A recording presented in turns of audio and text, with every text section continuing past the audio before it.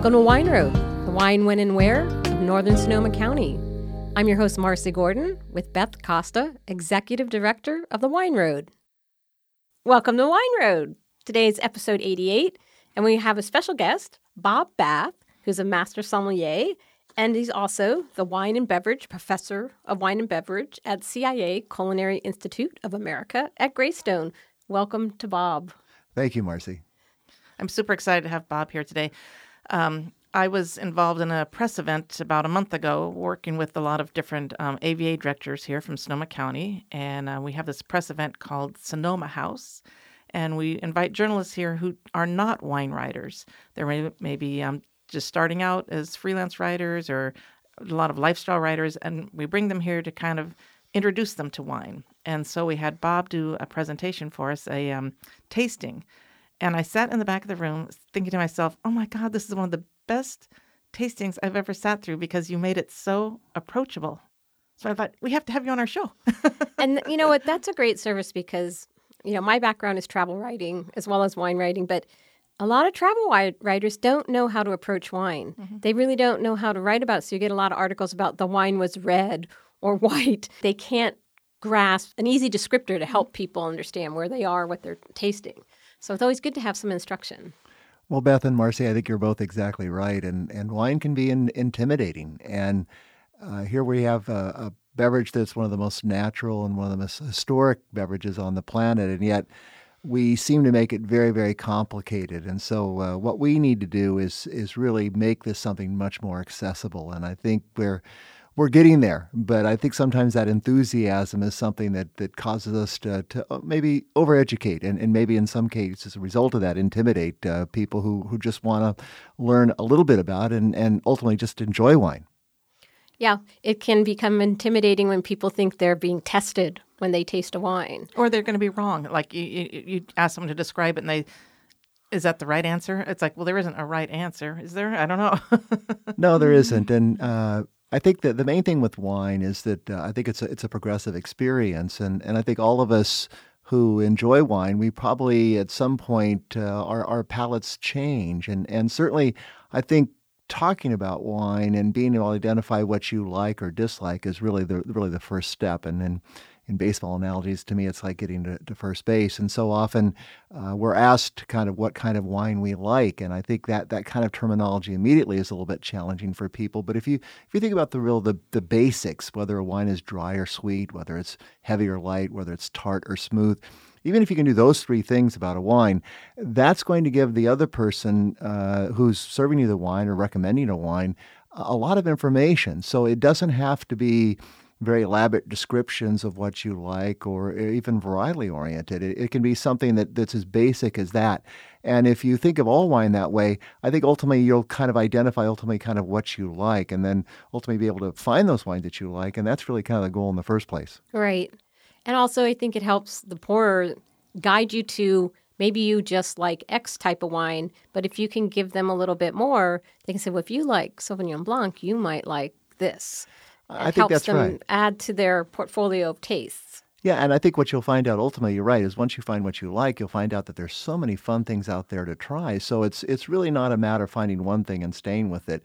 Those always can be your favorites, your go-tos. But for me, the beauty of exploration with different wines and different regions and different styles, to me, is something that ultimately I think you'll kind of enjoy more than just the thing that you do know. But when you have that reference point, it's probably easier to kind of jump off and really at least put those things in context for what you really like. On the other hand, I wouldn't guarantee that you're going to like everything that you try. And then we have the final piece, which, of course, is with food. And I think in many cases, we taste wine kind of in a vacuum and say we like this wine. And yet, if you think about it, wine and food to me are kind of the natural partner. So I think that's where the final step is that when you're having food with this wine, what happens to that wine? What is it that much better? Does it make the food taste that much better? And I think that's the context that you should be thinking about ultimately with any wine. Absolutely. And it's funny because I was just writing something. I think in our last newsletter, I said something out about the recipes that we have on our website and how, we live in wine country. So we always look at what wine do we have, and then we pick some food to go with it. Go with the wine first. What do you really want to drink? And then, find some food to go with that. That definitely makes a difference. Yeah, that's what I do. I always look at the wine list first, but, that's me. Well, and that's a whole discussion too, just in terms of how wine and food interact as well. And I think when you look around the world, when you look at Italian food and Italian wine, for example, the two are kind of made for each other. And yet right. the level of cuisine, even here in, say, northern Sonoma County, I mean, these wonderful restaurants, and in many cases, the wines do go really well with the food. And we have chefs who are very sensitive to that, and they're creating food that in some ways pairs wonderfully with that. So that kind of sensitivity, and I think those opportunities are really kind of fun when you're in a region, because you want to discover the wines, but you want to discover the food of that region also. And I always tell people, just because it's what you drink all the time, if you're coming here to go wine tasting, experiment. Try things you haven't heard of before and things that you're not familiar with. Experiment. That's the whole idea. That's when we had a whole show dedicated to Rhones. When you look at grapes like Roussanne and Marsanne, or even grapes like this, perhaps that you haven't tried before, I think it's okay to say I like it or even I don't like it. I think so often there's this fear that perhaps you're saying the wrong thing or you're describing it the wrong way. And I think that's kind of the first step, again, in terms of being comfortable with your palate. And then it's okay to like sweet wines. And I think what happens probably for a lot of us is that we probably started with sweet wines. I know that was really my very first wine that I fell in love with was Riesling. And I thought at one point Riesling and prime rib was the best food and wine pairing in the world. And from a technical standpoint, that probably isn't exactly right. Yeah, that's and a little odd. It worked. I loved Riesling. I loved prime rib. So there you go. Perfect. I call that an emotional pairing, actually, in terms of it. Yeah. And we'll always have those emotional pairings. But on the other hand, over time, I started to try other white wines. I started to try drier white wines and then ultimately into red. And you can see that, I think, in a lot of people where their palate kind of progresses through that. So on the other hand, if you like sweet wines and want to stay right there, you can do that. And I don't think there's a necessary pattern or steps that you have to go through. Right. Well, this brings up a question I have for you is, how did you start on your path to become a master sommelier? Was it that prime rib and Riesling? You said there's more here. Well, it's interesting because both those, Riesling and prime rib, relate specifically to a restaurant that I worked in, my uncle's restaurant in Kansas City, Missouri. And in my summers in college, I worked with my uncle in his restaurant as a waiter, and that's really where I first got exposed to food and wine. And my family is originally from the Santa Rosa area, from northern Sonoma, and he had gone and moved to the Midwest. But in the Midwest, sweet wines were very popular, and particularly Riesling. So that was kind of my first experiences. And in being in college, that was something that was kind of exciting, learning about wine and kind of moving perhaps beyond beer and really kind of enjoying fine food with that wine also. And then I was very fortunate in college, actually. My first job was working for a company called Gallo, obviously a very large company here in California. And I was hired as a campus social consultant. And I did wine seminars for fraternities and sororities even when I was in college. So I got the bug for wine very early on. And then moving on into working in restaurants and learning about wine, to me, I was always the most knowledgeable person about wine at the restaurant, and I wanted to have some type of challenge, some type of confirmation in terms of how I fit in the wine world. And so the Master Sommelier program ultimately became kind of that credential that I was looking for, really the fact that it was outside of the restaurant. It was something that was a third-party validation that I really knew a lot about wine. And then where did you take your coursework in? Well, then we ultimately moved out to California, and I was in Monterey at the Sardine Factory as their general manager for 4 years. And what a wine cellar there. Yeah. And so I created the first Grand Award wine list program in Kansas City at my uncle's restaurant. They came out to another Grand Award wine list here in Monterey. So I was really kind of spoiled in a way of being in great wine programs with a lot of knowledgeable people. And that's when I learned about the Master Sommelier program. And so that was about a 5-year process after discovering it there that I ultimately passed in Monterey. So it was very symbolic, I think, not only the place where I'd learned about the program, but where I ultimately passed. But I wanted to teach about wine. My father had been a teacher at UC Davis for 30 years, not in wine. He was in dairy science.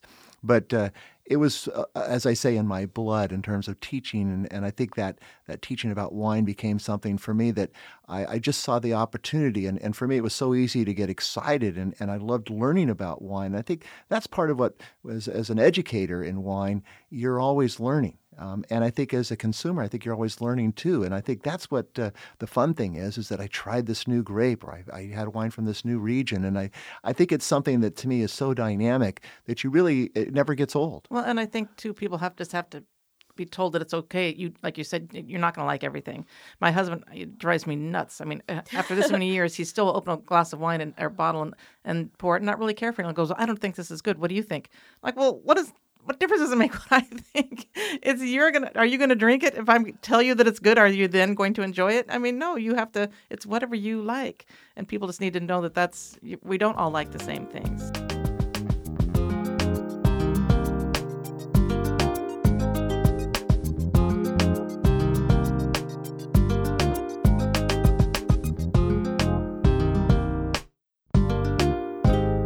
I feel very sympathetic to the person who walks into a local Safeway and sees all these wine labels. Yeah. How do you pick that? And Right. even being someone who knows an awful lot about wine, I think that can be even a little intimidating. So the ability to try different things, learning just a little bit will take you a long ways.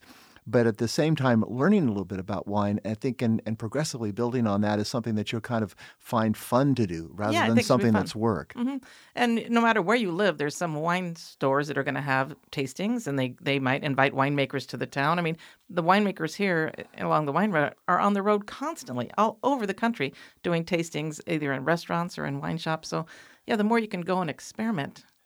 And I think it's interesting, too, is that if you look at kind of the European model, in Europe, for the most part, they kind of decided that this grape was the best grape for this region. So when you taste a wine from Sancerre, it's going to be made from Sauvignon Blanc. In California, we don't necessarily, first of all, have those rules, and maybe we don't necessarily even have that match yet in terms of the perfect grape for a perfect region.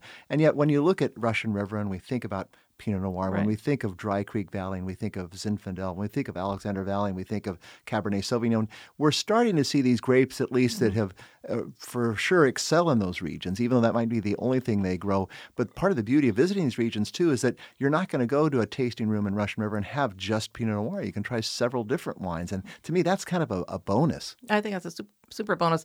I also think it's great when you go to a place when they are just pouring one varietal. For instance, I know that Roadhouse Winery in Healdsburg, when you go there, they might taste 6 Pinots. And for a customer who really isn't sure what they like, if you can taste 6 Pinots side by side, the light just goes off because one of them is for sure going to stand out in your mind as your favorite. And the person that you're with might pick a different one entirely. And so I think that's just a good example of we all like something different. I have a question too. Do you see a difference between a different way that like maybe the boomers versus the millennials approach wine? And what do you see are some trends in that? Well, millennials, to me, are fascinating. I stand in front of them almost every day at school, and they're information hungry, and they're also very information savvy because they have a little thing in their hand that right. They accesses check everything, look information up everything. incredibly quickly. So I think what you have then is really somebody who wants to know the story. They want to know the uniqueness of that product. The downside of that is that their attention span, their loyalty is incredibly short because they want to try so many different things. They don't necessarily commit to one thing right away.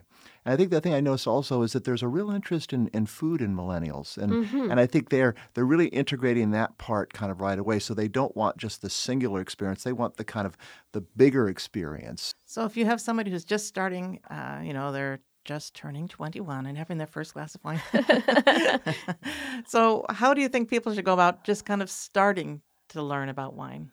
Well, you mentioned retailers earlier, and I think visiting wine country, too, is a great thing because so often when you're in a tasting room, you're going to have a chance to learn a little bit, too, from people. And really, I think that, to me, is getting in a learning situation. And there's great wine classes being held, too, whether they're at, again, campuses or wineries or facilities around kind of northern Sonoma, actually around all Northern California. But I think doing the process with someone also, I think is really fun, learning about wine and sharing that and sharing your different palates. To me, that's really important also because immediately you have that contrast of two different types of palates and you're going to learn more, I think, tasting with somebody else than you would just by yourself.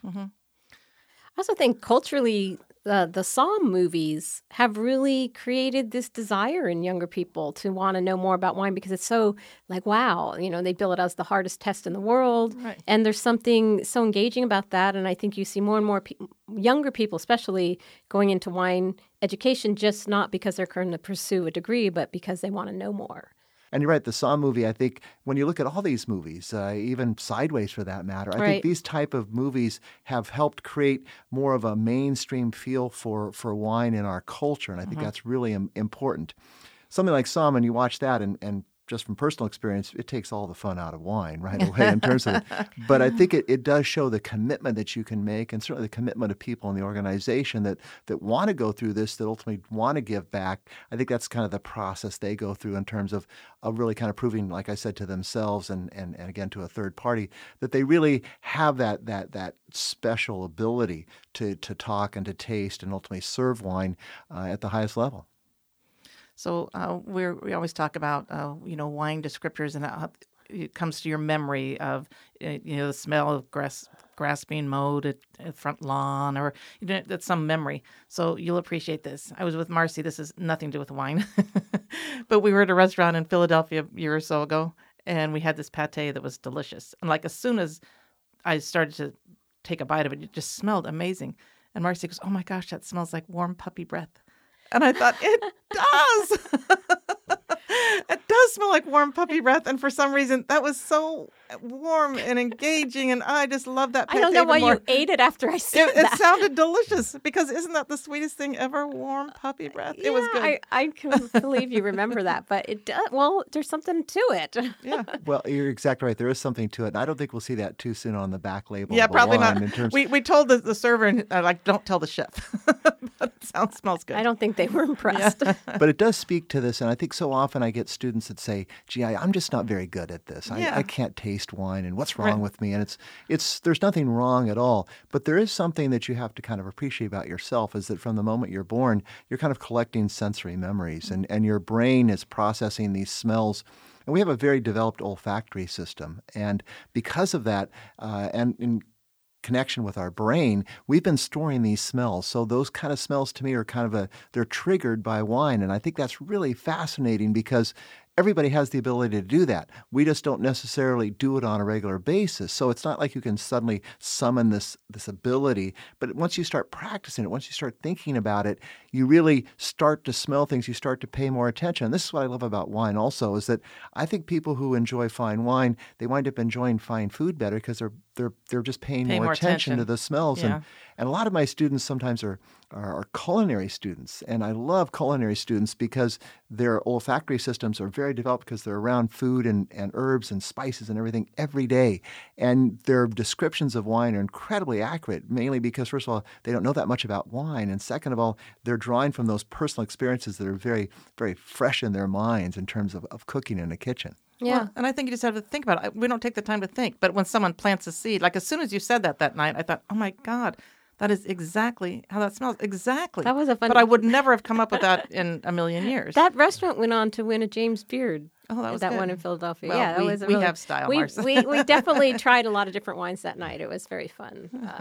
And that's a good point you bring up too. Is that how many wines should I try if I'm out wine tasting for the day? And I think you have to kind of keep this in mind too. Like I said earlier, is that if you're tasting just the wine and without food. Again, it's something that, again, you have to be fairly conscious of, definitely. You really need to have a game plan during the day, and you need to have a good breakfast, and there needs to be lunch in there, and there needs to be kind of hopefully a great dinner afterwards, and maybe not overscheduling the number of wineries that you visit, the number of wines you taste at each. And it sounds a little bit structured, but I think you kind of need to have a structure That there. is so important because apt scheduling is always a tip we say. It's like, 4 wineries you just is have about to pay tops. attention. It adds up quickly. People are assuming that it's a taste. It's an ounce or so, but 4 or 5 ounces is a glass, and so you go to 4 or 5 wineries. You've drank a bottle of wine throughout the day, and plus it wasn't even one bottle. It was red and white and rosé, and it's just a mix of things. It's not a good plan. That's a no plan. Well, I think so often when you're tasting wine too, and particularly you go to a tasting room, they may only pour you, say, 2 ounces of wine or something, and in a glass it seems relatively small, but yet that's plenty of wine for you to really get a sense for what that wine is. Right. And I think that's what you have to keep in mind too, is that you buy a bottle of wine of that one that you really liked, and you can enjoy that another time. But those little 2-ounce tastes to me are really kind of a practical way of tasting through. And you want to, obviously, you may not be in the region that often, and you want to take advantage of the opportunity, but you need to be a little kind of practical also. And you need to take some notes because really it does become a blur. I mean, these are all new wines for you and new wineries, and you definitely have to have copious notes of which ones you liked and what you liked about them. Yeah. One thing I really like, too, is that I didn't grow up in the era of cell phones, but now with cell phones and with apps like Delectable and Vivino, just taking a picture with your cell phone, too, of these, I think that creates a natural catalog for you. Yeah. You can even go back and rate them if you want. I think in many cases, it is hard to remember those wines. And if you're tasting those 6 different Pinot Noirs, you want to take a picture of that one because you say, I know we were tasting Pinot Noirs, but I can't remember which one it was. I finally figured that out. I pour wine a lot at festivals, and people are, going from table to table, and like, I really love that. I'm like, take a photo. That is the way to go.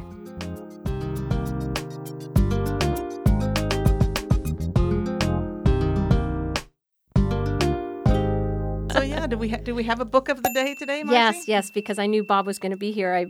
I selected a book that's it's not new, but I think it was out last year. It's called Wine and Place, a Terroir Reader. It's by Tim Patterson and John Buchenstein? Exactly. Buchenstein. Nice. Yeah. You got that. Anyways, this is a little more scholarly. It's not, a light read. This book is fascinating because it talks about really the elements and the qualities of the land, the terroir, that influence wine. But it's also very accessible reading. And I had a question for Bob, because this comes up a lot, about minerality and the concept of what minerality really is. Can you enlighten us? Well, without getting too technical, I really want to kind of put this in context, too, because, first of all, we look at grapes like Chardonnay, and Chardonnay is grown throughout the world, and yet when you taste a Chardonnay from France and you taste a Chardonnay from California, even if they're made exactly the same way, they're going to taste different. And the question is, why do they taste different? This is the same grape. It was made the same way. Well, then you can hypothesize at least, or at least correlate the fact that this place where these grapes were grown, i.e. France versus California, have different conditions, different growing conditions. The vine is requiring some very basic things from the soil, and they're what we call micronutrients, and the things like potassium and nitrogen and things that any plant kind of needs to live. On the other hand, are there some flavors that are coming from that soil? We haven't really been able to identify those yet. But when you look at the soil, when you look at the climate, when you look at the topography, which are kind of the 3 pieces to what we call this idea of terroir, all those are having some kind of impact. So even the altitude of where these vines are, the depth of the soil, the angle that the vineyard's facing towards the sun, the breezes that might be coming off the ocean, all those things factor into the growing season for that particular vine. And even those growing conditions might bring out different flavors in the grape. So It's not like you can say that this is specifically a component that's coming from the soil that's winding up in the grape.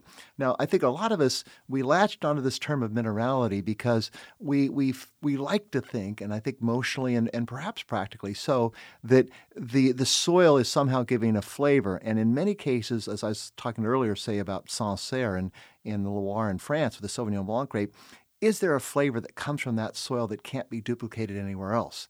And those soils that are unique enough that I think we've, again, made that connection between, say, those type of tufa soils or schist-type soils that we'll find in regions like that really with the flavors that come out of the grape. So what does minerality taste like? Does it taste like wet rocks? Does it taste like something like gravel? Does it have kind of a chalky type taste? And these probably, from a technical standpoint, have more to do with the pH of the wine. They have more to do with flavors that are just inherently in any wine. But do those type of soils produce more of those type of components that make us think of something like minerality? Right. And my understanding is only limestone soils that truly can be identified as being having a minerality quality. But it's a term that persists because I think it works well. I think people can relate to it, even if it's not coming from that vine or from that grape. And I think you're right. I don't think we'll ever, we haven't yet reached that point of saying, here's that flavor in the rock and here's that flavor in the grape. Mm-hmm. And yet we can say it does affect the growing conditions for that grape. And Right. because it affects the growing conditions, then you have to assume that it has some impact on that wine, even though we might be not giving it the right title is probably the best way to put it. But the idea of, we look at with the slate soils of the Mosel with Riesling there. We look at the limestone flavor that maybe comes out in say, the great wines of Burgundy. Each region, and I think part of the fun of going to these different regions and visiting is learning about the growing condition. What's unique about the Pinot Noir in Russian River? Why did they decide on this grape, and why does it taste so unique here? Well, part of it's definitely going to be those soils. Definitely part going to be that flavor that comes from this place. And seeing the lay of the land. And I do recommend this book, even to people who are just getting into wine, because it really talks about place in a way that it's very understandable, but it really gets deep into the why. And I think it's a great book, even if it's not super filled with photos. Doesn't have photos. I always go for the book with the photos. But it answers some complex questions, and more than that, it raises a lot of questions. It did for me. So, and do you use this in your teaching? I do, as a matter of fact. And John Buchenstein, we call him John B. for obvious reasons. But it's a collection of essays in there as well as their writings, and I love it because, to your point, the essays take different points of view, and so it's not just one person saying this exists or this doesn't. It brings up just a really kind of a lot of interesting thoughts along this topic, and I'm sure we'll be talking about it for a long time. But then we wind up going back to Europe, I think, ultimately, just in terms of, in many places, again, where you can only grow one grape, and you're growing the same grape as your neighbor, the only thing you're really going to be able to talk about is really your terroir, because that's the only point of differentiation you have. So I think particularly in Europe, they embrace this concept because they need it to really help their customers understand what's different between their wine and that property that is right next door. Right. But it truly does taste different. It's not a marketing point. No. So that's what's fascinating about it, that it isn't marketing. But yeah, so I highly recommend the book.